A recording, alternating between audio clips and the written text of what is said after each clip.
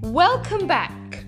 I'm Gila Ross, host of the Power Up podcast, where we share timeless, inspirational Torah ideas that can really upgrade our everyday lives.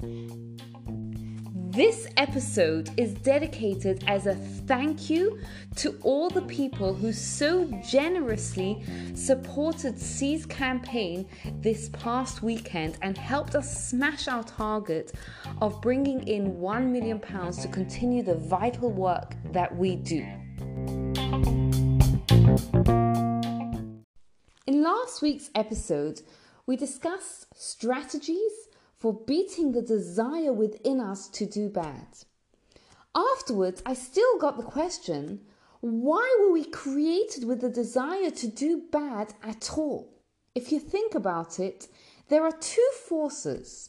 There's the force for good, for kindness, and there's the force of bad. And both of them are within us, and they both come from God. They both come from one source. And both of those forces give us mixed messages. The good force and the bad force, they vie for our energy and our time. On the one hand, we want to live a life of meaning, a life of spirituality, a life of giving, a life of growth. But on the other hand, we also want fun. We want games. We want enjoyment. And while we would like to achieve both, we know that sometimes we have to be willing to forgo one for the other. So oftentimes when it comes to the big decisions, right, like who to marry, where to live, etc., we keep our big picture vision in our mind.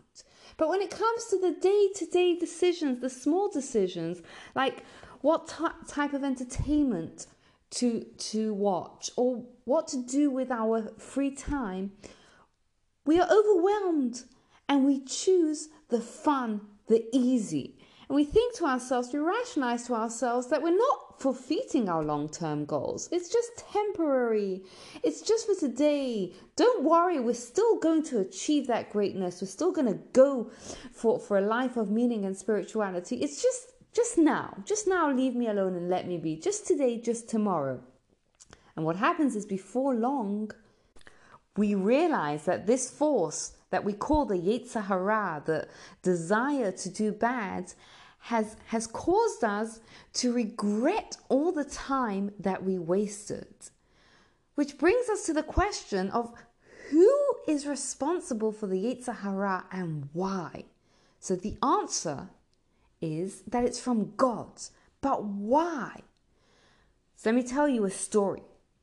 The purpose of creation is for us to earn our eternal pleasure with God. So let me tell you a story.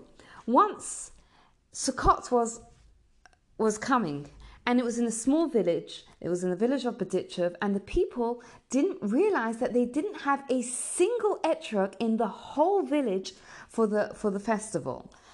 And one day, a visitor comes to town, and he has that etrog.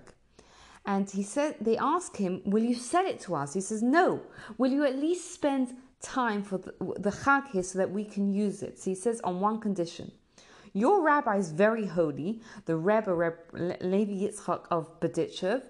If he tells me that I will sit next to him in the world to come and enjoy his rewards in the world to come, then I will share my etrog with you. So they say, okay. It comes the first night of Sukkot, and at the end of the synagogue, everyone goes home, and the visitor realizes no one has invited him home for the meal. So he's standing there and waiting, and he's embarrassed. So what's he going to do? He has to eat in a sukkah. So he goes and he starts knocking on people's door, and they say, no, sorry, we can't. And finally he realizes something's up. What's going on? So he says to someone, what's going on?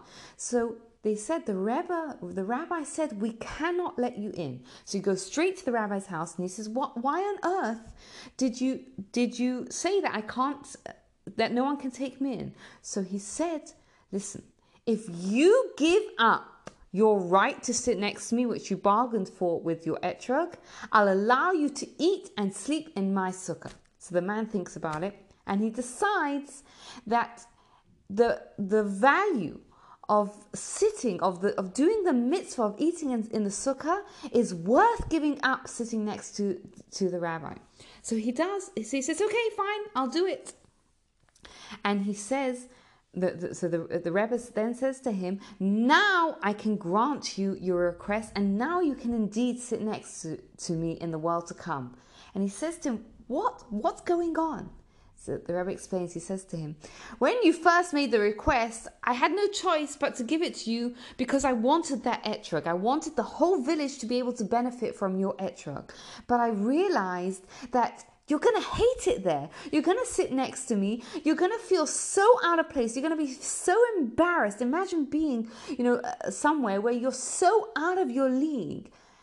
I didn't want you to have to suffer through that. So I put you in a predicament where you had to give that up in order to do the mitzvah. And that challenge, that predicament that you had, when you were able to overcome it, you earned the right to sit in the Hall of Fame. And that is what our Yetzer Hara is for us. We're put in this world to overcome our challenge, to become great. And the only way we can become great is because we have that Yetzer Hara. We think the Yetzer Hara is coming and telling us, don't bother doing that. Just enjoy yourself. Just have fun. Don't worry about your growth. What he's really whispering to us,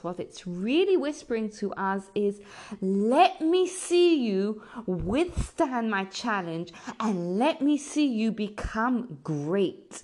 It may look like a nuisance, but he is giving us the ticket to eternal pleasure, and also, perhaps more importantly, the Yetzer Hara, the desire to do evil, helps us enjoy our time here on earth.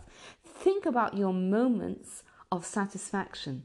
It's when you overcame your challenges. So the Yetzer Hara was given to us. It's our personal coach. It helps us earn our right to sit in the Hall of Fame in the world to come, and it helps us enjoy this world.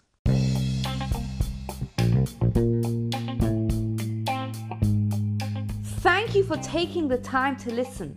I'd love to hear your thoughts. And if it resonated with you, you can pay it forward in two ways. Think about someone else who would benefit from it and pass it on to them. And to get in touch to find out about sponsoring a future episode. Thank you and have a great day.